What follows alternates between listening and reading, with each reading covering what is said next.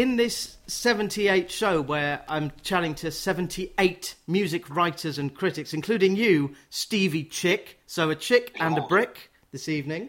Chick and brick.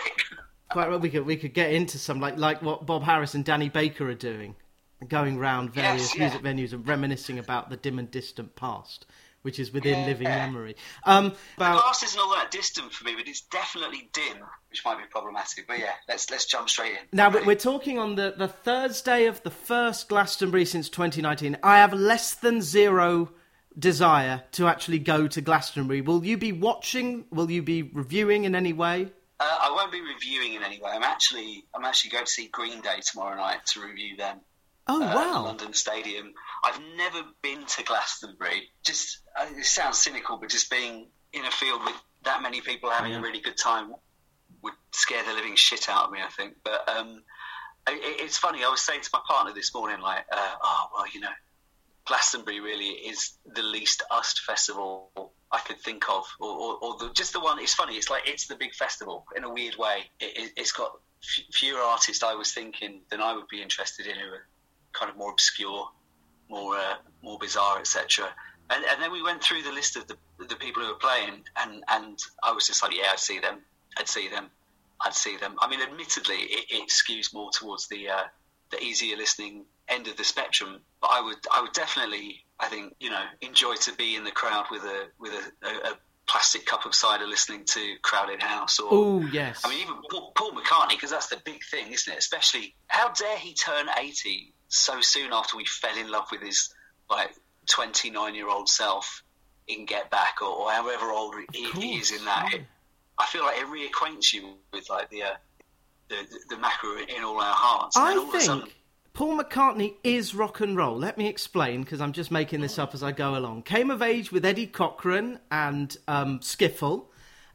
Became part of the most successful band by any metric, sales and chart positions. He is, however, an eccentric billionaire who works out of his office in Soho, who goes into the Hobgoblin shop in Soho. I said, "Oh, do you get McCartney in here?" And he went, "Yeah." The owner went, "Yeah." He comes in, blows his harmonica and gets out. And that reminded me, he is an eccentric billionaire, because no one, apart from maybe Michael Jackson, who nicked his catalogue, has had that kind of fame. Have you been close to, any McCartney-sized figure? Oh, that's a good question. It's funny, people sort of say, who's the most famous person you've interviewed? For a very long time, all I could say was Spike Milligan, who I had the dubious fortune to interview in the last years of his life. He was promoting a repress of his Hitler Diary books. He was doing a signing in Tower Records in Piccadilly, and I was sent to interview him for the Melody Maker. It was just one of the most bizarre things, because he was tired and crotchety, and he didn't really want to be there, and one of his kids was leading him around, and he just was really fed up. And I just felt like, he shouldn't be interviewed by me, and he also shouldn't be signing books. But he made some incredibly funny and off-colour jokes during the interview. Someone called up from the front desk, from the tills, basically calling for people in the staff room to come down and jump on the tills. And he answered the phone, and he just said, "Hello, your friendly neighbourhood rapist?" And the person on the other end of the line obviously was like, "What?" And he went, "Your friendly neighbourhood rapist?" And then the other person obviously put the phone down. He put the phone down, and he looked at me with complete innocence and said, "They put the phone down." So that's I think that's probably still the most famous person.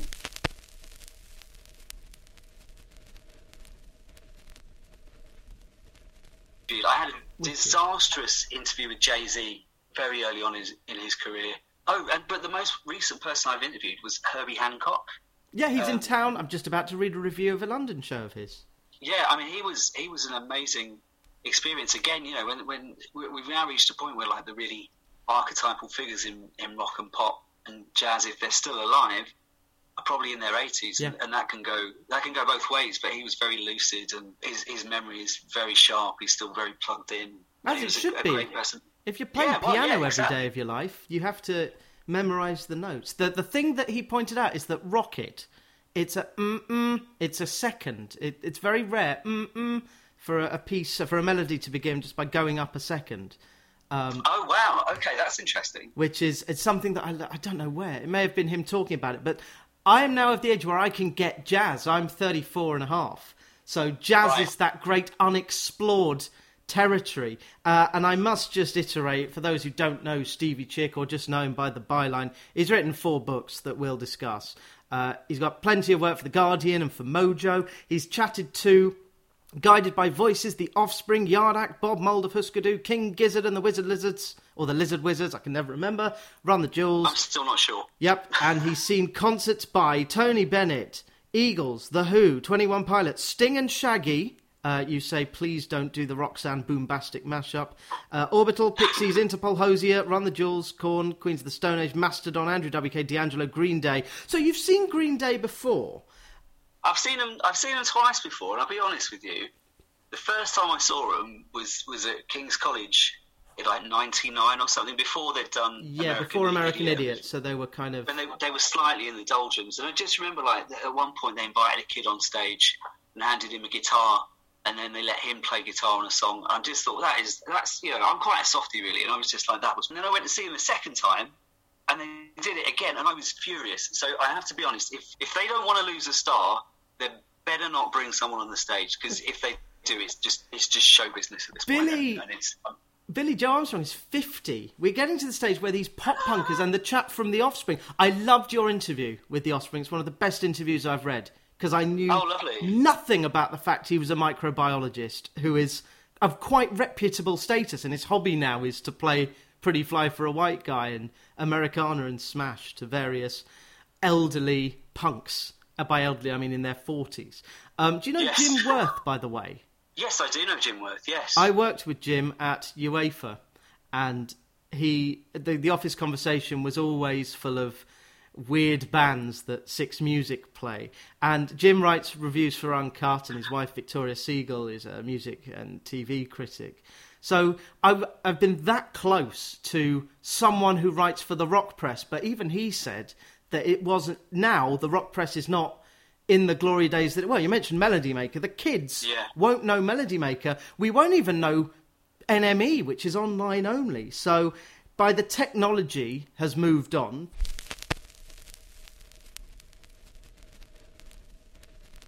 I love the piece that you wrote about The Quietus, 5 years of The Quietus in 2013. Do you still peruse that website? It's now 15, coming up to 15 years. I do. I still read it often. I still write from quite a lot as well. It's just a fantastic deal. Like, at some point in my career, just to throw us out of chronological space, I ended up helping to start a magazine called Careless Talk Cost Lives.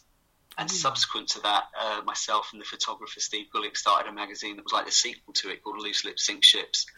And the entire purpose of these magazines was just to cover the stuff that we thought wasn't getting attention. And it was in the early zeros. And it was just a sense that there were all these exciting bands, and we thought they deserved coverage. And the music press, as it existed then, wasn't really checking out the little stuff that we were interested in. And so I've always been slightly interested in that off the beat, off the cuff stuff. But when you talk about like all these magazines no longer being here, it is quite stunning, really. It's like the memory of this stuff is slipping away, I guess, and it's interesting to see what replaces it. And I don't think it's there yet. I think in many ways the sort of disruption of the internet and the new technology has kind of outstepped, I guess, where music journalism itself is going. But I do love reading The Quietus, and sort of feel it's in that same space that we used to do with Careless Talk and Loose Lips.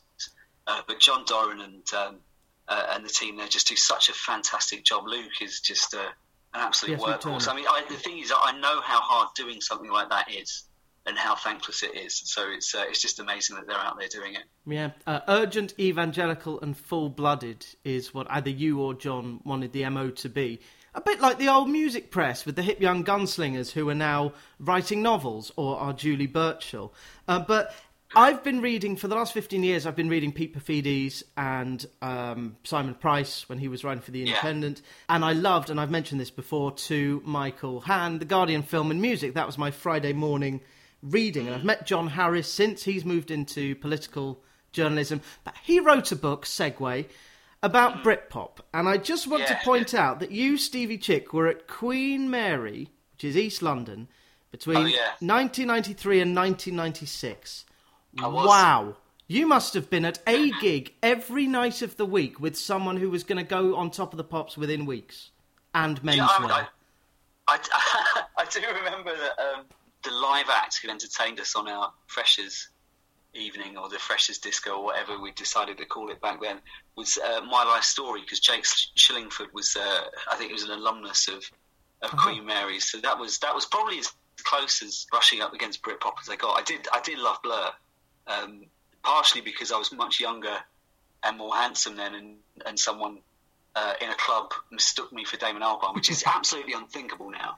I now look like a weird, bald-bearded eccentric from an American sitcom, but it genuinely happened, and in an incredibly narcissistic way. I just sort of felt like, well, I should check out Blur then. Very interesting. Because my head was entirely in grunge, was not interested in the English stuff, and then I thought Blur were brilliant. So you saw that moment that Alex James has talked about in his book, and there was a great interview with Damon that I read at a train station a long time ago. It may have been with Jude Rogers, who's got a book out as well. There was a moment, which is when Kurt Cobain shot himself, that I was 6, so I was too young. But even I knew that there were these British guitar bands, I call it Knoll Rock.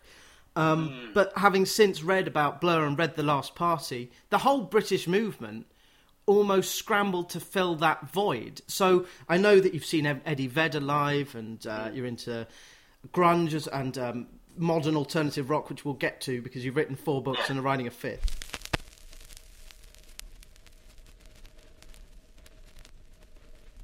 That period of British music, when did Britpop or the British guitar rock explosion end, and did it end when you were a music critic?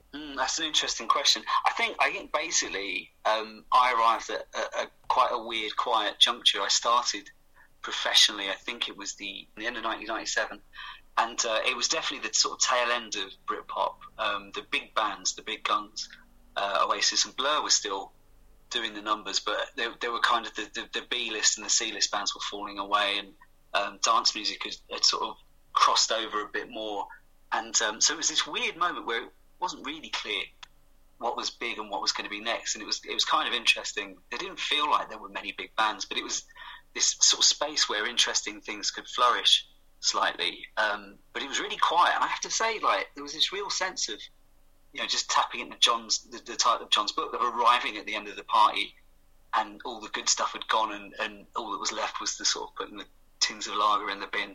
And actually, when I ended up teaching at City University a little while later, one of my students said that he felt he'd arrived at a moment when the party was over. But just shortly after that, I was out in Texas covering the South by Southwest Festival in 2001. And a friend who worked at a distribution company had sent me the second White Stripes album, to Steel, and I'd loved it, but no one in the world seemed to know who they were. John Peel had been championing, but it hadn't really sort of broadened out beyond that. And at that festival in Texas in 2001, I went to see them play just because I felt like they're never going to come to London.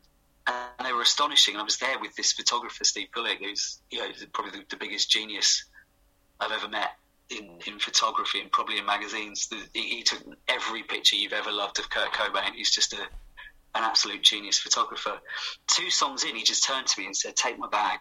And then he was up on stage taking the first pictures of the White Stripes. I've got a framed copy of it, but we sort of took it back, and we were like, "This is, you've got to cover this. You've got to let us have some space in the live pages for this." And they went for it, and then that summer they exploded. So I think that's the funny thing about music is it can often feel like it's a fallow period, but it's just waiting for the next thing to explode. But I will also say that I believe very fervently that every year is the best year for music if you're listening hard enough. And this year, I'm just awash with records that I think are brilliant. Every week something is blowing my mind, and I don't know if there's an external reason for that, but there's always really exciting stuff happening, even if it doesn't necessarily catch on with the public consciousness. Have you read James Acaster's book about how he had a breakdown in 2017, and so he went back to 2016 and looked at all the records that came out and effectively bought up 2016 in music? I haven't read the book, although I'm a massive James Acaster fan, and I love his stand-up and his podcast and all of his appearances on TV, so I haven't checked that out.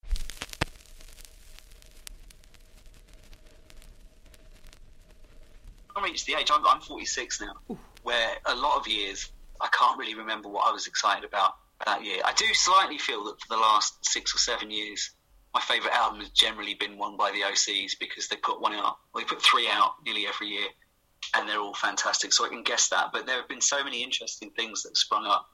I'm almost struggling to sort of file it away in years now. Well, I have to ask you what your favourite OCs album is today. Oh, right this minute? Yeah. I think my answer is always Putrefiers 2. All right. Strictly speaking, is an EP, but it's got that kind of, half of it's like a psychedelic beat band, and the other half is a band doing krautrock jams that Can would do in 12 minutes. They pack it into 3. Oh, good. Good. That is good writing. That's really, it's like you've got a blender. My favourite is, I like 80s music. Oh, so you like Public Enemy and Madonna. You like Gary Newman and Grandmaster Flash. 80s music. You do like this Salt record. You gave it 5 stars. What an insane left turn. This is the guy Inflow who is behind it, and he has worked with Adele and Michael Kiwanuka, and he got a choir to effectively, and an orchestra. And you don't hear many orchestras in pop music nowadays. This is at the vanguard of creativity. They put out albums on Spotify and then withdraw them after 3 months. Yeah. Assault exciting in as much as they are mysterious. I think that's definitely part of it. I think it's a combination of, it's a great story. The mystery of it is really compelling and seductive. Their refusal to engage with the industry beyond putting the music out there is definitely... They play hard to get, which always works with the press. But what I will say is I think the mystery is backed up by the music. And for me, this album that's come out this year, it's Air, isn't it? Is that is the title? Yes, it is.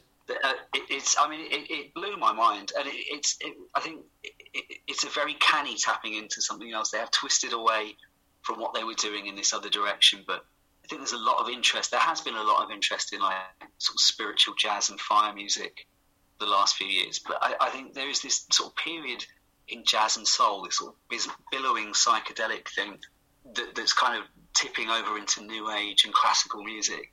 I think it was a fantastic moment that kind of they're re-exploring and they're doing it in a really fresh way. And I just it's funny, I've not listened to it a huge amount since it come out, just because I've always got a billion and one things to listen to, but I'm very excited for when the vinyl comes out, because what I want to do is play that very loud in the front room with the windows open.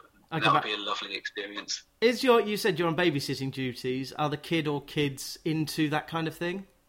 Yeah, I've got a daughter and she's 8. She's not I don't think she's really necessarily aware of Salt, but she is the world's biggest King Gizzard and the Lizard Wizard fan. Oh, well, she's lucky, because they have put out something like 20 records in the last 5 years. She's got a lot to listen to. She really, Not a Good Infinity is her favourite, but she will be found every now and again wandering around the house just singing Rattlesnake or Crumbling Castle to herself. So she used to be the world's smallest Joanna Newsom fan, but I think she's moved on. She's more into the sort of prog psych punk rock stuff now. Wow. The thing I love about Joanna Newsom, her husband, Andy Samberg, met her at one of her gigs and went backstage. I love that story. And Joanna I think she's become a parent, and Andy's the one doing a lot of work. But yeah, I remember hearing Joanna's stuff, again, like nothing else. Yeah, she's astonishing. She's really fantastic.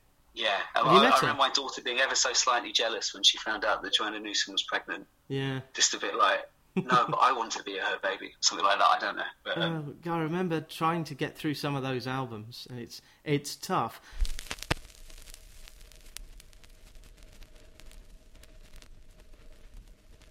I love this piece that you wrote in 2010. I think I'm going to quote it. Being a music fan is like supporting England. You are not a football fan, Stevie Chick, but you sympathise with the painful and the heartfelt nature of seeing a bad performance or hearing a bad record. One flash of 1966-style inspiration and then slowly, painfully fades away. Talking about not fading away, it's the Rolling Stones this weekend in Hyde Park. Oh, wow, okay. I've not seen the Stones. I absolutely adore the Stones, but I feel very strongly that I want to see the Stones in like 71 or 73, which isn't to say that the heritage bands can't really still put on a great show. I just saw Elton a couple of weeks ago, and it was very entertaining. Human jukebox. The human, he is. I mean, I knew nearly every single one of the songs. The funny thing is we went in there, and the press agent before the show was saying, we were talking about Crocodile Rock, and he said he probably won't play it now we've said it. And I just remembered going into the conversation, not feeling very strongly about Crocodile Rock, but the thought of him not playing it upset me. And then he played it, and it was brilliant. And it's just such a tacky throwaway pop song, but it really did the business. It's like a Neil Sedaka song. It's like a song that would be written in '59. Yeah. I'm named after a Neil Sedaka song, so yes, I can totally identify with that. Yeah. Oh, Calendar Chick. I love Neil Sedaka. No, exactly not. I love the fact that Neil Sedaka is a 12-year-old boy from the Catskills trying to impress his mummy at 80 years old.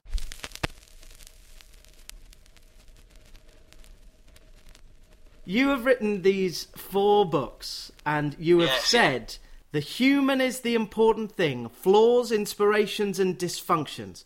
Can you tell me how Thurston Moore, Henry Rollins and Dave Grohl and the team who have put together Ninja Tune are in any way flawed? That's a good question.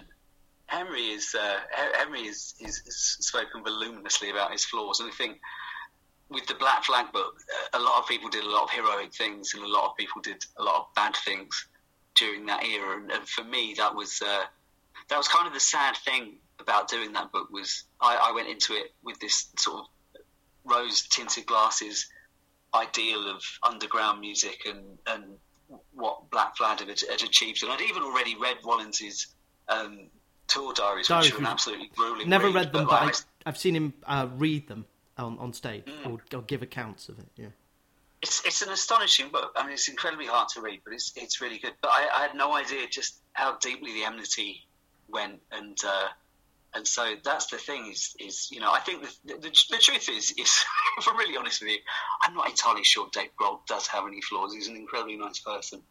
Yes, famously. Great memoir out in paperback, The Storyteller. It's just I've not read it yet. I should. But I do feel like everyone's got flaws, haven't they, really? And those are the things that often are the root of the art, and it's just making sense of your contradictions. Like the new Kendrick Lamar album has just come out, which is a pretty powerful and not necessarily easy to listen to record.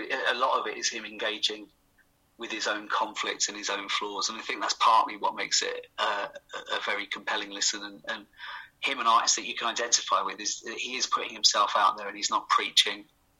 He is speaking very poetically about his own shortcomings and recognising them, and in a certain way inviting us to have that same amount of introspection. So the guys in Ninja Tune are probably, I don't know, they were very impressive too. It was again, it's this underground ideal that powers most of those other artists, working in a different way. And it was interesting because it was to be their 20th anniversary book, and we had to cover a lot of different artists. And so it ended up being kind of a kaleidoscopic thing where we were interviewing lots of different artists, but just giving them like a page or two to themselves, as well as carrying on a narrative. And it was really interesting because I think it's a music that is still kind of under-recognised. Like Mowax was like cooler as a label, I guess, on some surface level, but Ninja Tune, what they've done to, even just by starting Big Dada Records and facilitating artists like Roots Maneuver and K Tempest, just made a massive impact upon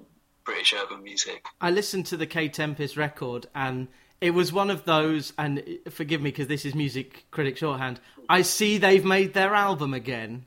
You know what you're getting with K Tempest. And I've not spent a huge amount of time with the subsequent albums. I reviewed the second one, and I just seemed to miss out on spending a lot of time with their records. I did think that Everybody Down was just an astonishing piece of work. Just like it's a narrative piece of work. It's almost an audiobook set to beats and written in verse.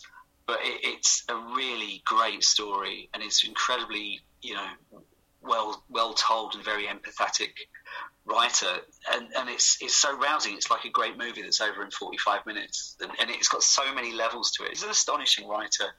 I think you're right. Well, no one else does it, which is the thing. Or if you do, it's a copyist. She is what I call an archetype. One of the many theories I've got about music is that you've got the archetypes and the copyists. So, for instance, James Brown, archetype. Michael Jackson, copyist.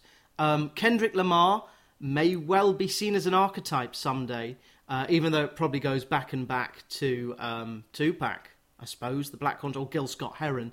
But I'm fascinated with how all these musics fit in.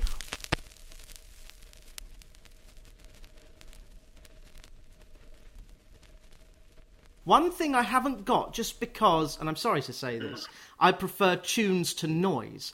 I spotted your book. I was in Waterstones Piccadilly, and I saw the book Psychic Confusion, which is all about Sonic Youth. And the first sentence of the book is something like, "This could only have happened in New York." That's a good lead. That's a good paragraph. So can you just distill in about 60 seconds this great book about Sonic Youth? Oh, just talk. Well, I was approached last minute to write it, and basically said, "Could you write this book in 3 months?" And they were my favourite band, and they remain one of my favourite bands. And again, they're a very inspiring group. I'm not sure. I wasn't interested, I guess, in investigating their personal flaws so much because I wouldn't have contact with the band because they were actually doing an official biography at the time, which I didn't know when I signed on to it. But what I did instead is I kind of investigated a lot of things that were happening around them and that shaped them. And so it's talking about hardcore and about no wave and about punk rock and non-musical art movements. And I think that's what's exciting about Sonic Youth is they synthesized all this stuff into something of their own. And that in itself has become this very important compound influence on lots of bands that have followed since. It's like a prism through which you can listen to American underground culture and make your own way from there backwards. And that was longer than 60 seconds. I'm sorry, Johnny. No, that's pretty good. You didn't repeat or deviate or hesitate. It's not Mallet's Mallet, is it? It's oh no. Hesitate. No, I'm very young. I just about got that one. I'm so sorry. I'm more kind of wonky donkey Ant and Deck, but we'll leave that in. The book is Psychic Confusion. Sonic Youth come across like a kind of Roxy Music band, or a Velvet Underground kind of band. Do you think history will remember that? Because as we're seeing, a lot of non-white musics are being promoted by this generation. So do you think the kind of Nirvana, Pearl Jam, Sonic Youth era will fade just because other musics like hip-hop, which is now 40 years old, become more important? I don't know if they're important or not. It's different audiences, isn't it? I mean, I think we've got to be really aware of how young people are consuming music now, which is often through streaming. And one of the great things about streaming is it lets you explore everything. And so people are, I'm always very impressed. When I speak to young artists now, they're often incredibly eclectic and they've got a very wide and diverse palette of things that they're listening to, and I think that's very encouraging. And something else is that they're not necessarily bound to the present moment as well. They're exploring the past as well, which is what I always felt was the real promise of streaming music. You mentioned how you've now hit the age where you're ready to start exploring this great unknown area of jazz. I remember probably reading Thurston Moore talking about jazz, and for the first time feeling like, oh, okay, I should listen to this music, and just spending ages in the Tower Records in Piccadilly in their jazz section, which was so well stocked and so very expensive, and just like wandering these racks and just feeling like, just want to know what all these records sound like. And we can do that now. And I think that's the thing with young people. They're finding new ways to absorb everything, and they're fascinated in everything, and they take all these different influences. And I think, and also, I would say Pavement as well. They're these influences that people are finding, and in many ways they have the same cultural space as the bands that influenced them did. Like the Velvet Underground was a hidden thing for a long time. There's the classic quote about how 1,000 people bought their album and each one started a band.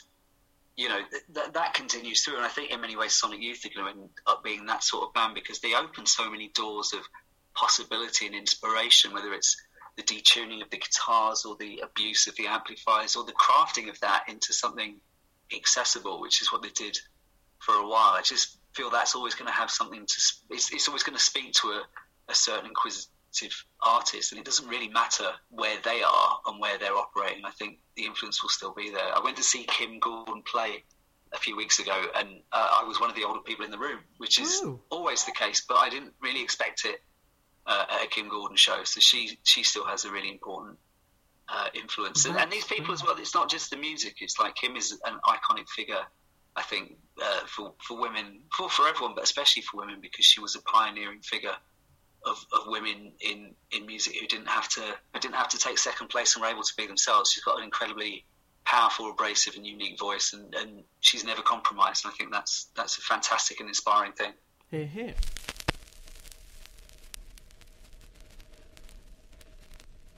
We haven't got much time, so do you want to talk about Coldplay or At the Drive-In and the Mars Volta? I never want to speak about Coldplay. You saw them at the Emirates. Chris Martin is more Manilow than Marilyn Manson. Great line. What was interesting about that review is that underneath it had The View on Twitter underneath your piece. Oh, okay. The people on Twitter commenting on the review or on the show? No, that's not just the gig, but that's what music reviewing is. You either pay someone to go to the gig or you get fans to do a hashtag. And I wonder what fans will make of new music from the Mars Volta, which you've been interested about. Yeah, I love it to absolute death. I just think that they're a fantastic band. And also one that's been slightly misunderstood, I think, over the years. And I've interviewed them numerous times. And when they surface, people were talking about them in context of prog rock. And I've always felt that, there was like a connection to eccentric electronic jazz from the early 70s in there, like the Miles Davis stuff. Yeah, Ornette Coleman, certainly. They skronk with guitars. Yeah. Exactly. But for Omar, the core reference point would be the Latin music that he was brought up on, which is incredibly difficult to find in this country, much to my chagrin, and is makes up the more expensive purchases I make on Discogs.com. But the music of Fania Records, salsa music, for me, it was a music that I had no knowledge of before listening to this group, and then Omar was always pushing me to check it out, and I'd buy the odd CD, and at some point it just clicked. And for me, that's the great thing about music journalism, is it offers you a chance to open your world a little bit. And music journalists, we've got this skeleton key that lets us open multiple doors to scenes and universes that we might not necessarily find on our own volition. And for me, if I can hear something and it opens up a new world and it makes sense to me, where previously it was just a noise, and that's a big thrill. For me, they were my way into this Latin culture, this salsa music, and I think this Caribbean influence, which they have as two Latino men, it's been unacknowledged, but I think it's always been present in their music. I think it's going to surface in this new stuff, and it definitely is present in this first single that they've shared. And the video is astonishing. I mean, Omar's this great guitarist and songwriter and composer, and he's also a great filmmaker, and it's just, it's sickening, for really honest with you. That's right. Too good for school. And for those who don't know, Mars Volta, which was a splinter group from At the Drive-In, bombastic, sinewy, post-hardcore sound, hot-footed, breath-stealing, high-wire punk rock. Copyright Stevie Chick. You should do their sleeve notes. You've already done sleeve notes for Madness. I did the sleeve notes for Mars Volta's box set that came out last year. I see. So I've beaten you to the post, really. But yeah, so they're a fascinating group, and I hope to be writing about them a lot in the years to come. So yeah, glad to have them back. A fifth book is in the works, and you did say you can't talk about certain things, so I'm not going to press you. Okay, well, there are clues, but yeah, it's very exciting. So, and I will be absolutely intolerable talking about it when I can. So enjoy these few moments where I'm not just going on about the fifth book. All I own is the track Televators, which has the lyric Auto da Fe, and this is not a band that will be commercially successful. You have to really dig in and work hard at the Mars Volta / At the Drive-In music. So I look forward to reading a lot about that. I think the thing with them as well is you say it's not going to be commercially successful. It actually was. I remember seeing them do 2 nights at the Astoria, I think, in 2005. 2 sold-out nights at the Astoria, rest in peace.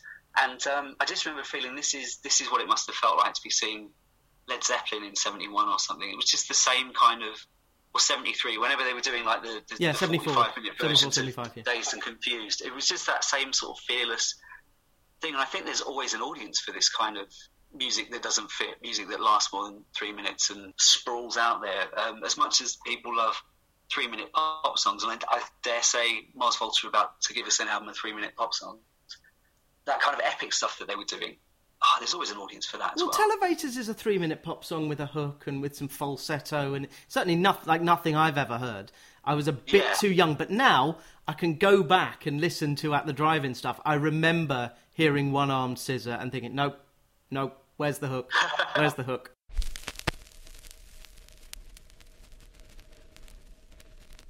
Can I just, you mentioned the Astoria, I wanted to finish because you are, I guess you're going to lots of gigs this summer, as well as Green Day. Yeah. What else have you got lined up? I'm going to see Pearl Jam, I know that as well. Oh, and then Hyde Park. After that, it's all vague. Yeah, other than that, I've not planned anything. I just, I get asked to do things and then I go out and do them, and that's enough for me. But I'm definitely doing the Pearl Jam show. So what's your favourite big, middle and small-sized venues? Oh, that's a good question. Can I include ones that are no longer with us? Yep. Okay, yeah. The middle size is the Astoria. I cry bitter tears every time I go through that part of London that it's no longer with us. Just an amazing room and great sound. They overhauled the sound system just before they closed it, which makes the end of it doubly sad. Best small venue is I'm going to say the Garage in Highbury. I've not been to see a band there for a long time, but there was a period in the 90s where I saw so many bands that meant so much to me. And the best large venue, they're crap. They're all rubbish, or they're all okay. I mean, the sound can be awful. It can be good. It seems to be hit and miss. But you're not going there to have the same experience you are in a tiny venue. So I don't know. I find big gigs and big stuff like that to be a bit alienating. Again, that's why I'm not massively interested in seeing the Stones in 2022. It's just a guy on a video screen. Yeah, we could see that at home. Glastonbury's brilliant because you have multiple cameras. It's like watching Wimbledon. It's or Test cricket. It's much better pausing for a loo break than oh God, man, weeing in a bottle. You're singing my song now, yeah, definitely. Stevie Chick's 4 books include Psychic Confusion about Sonic Youth, Spray Paint the Walls by Black Flag, Ninja Tune 20 Years of Beats and Pieces, good title, and Foo Fighters, the band that Dave made. Stevie is available for commission. And the website is steviechick.co.uk? Or .com. Thank you very much. Have a wonderful summer and enjoy Green Day. And I hope maybe you're going to be pulled up on stage. It's my time, isn't it, Johnny? Well, thank you so much. I've had a lovely time.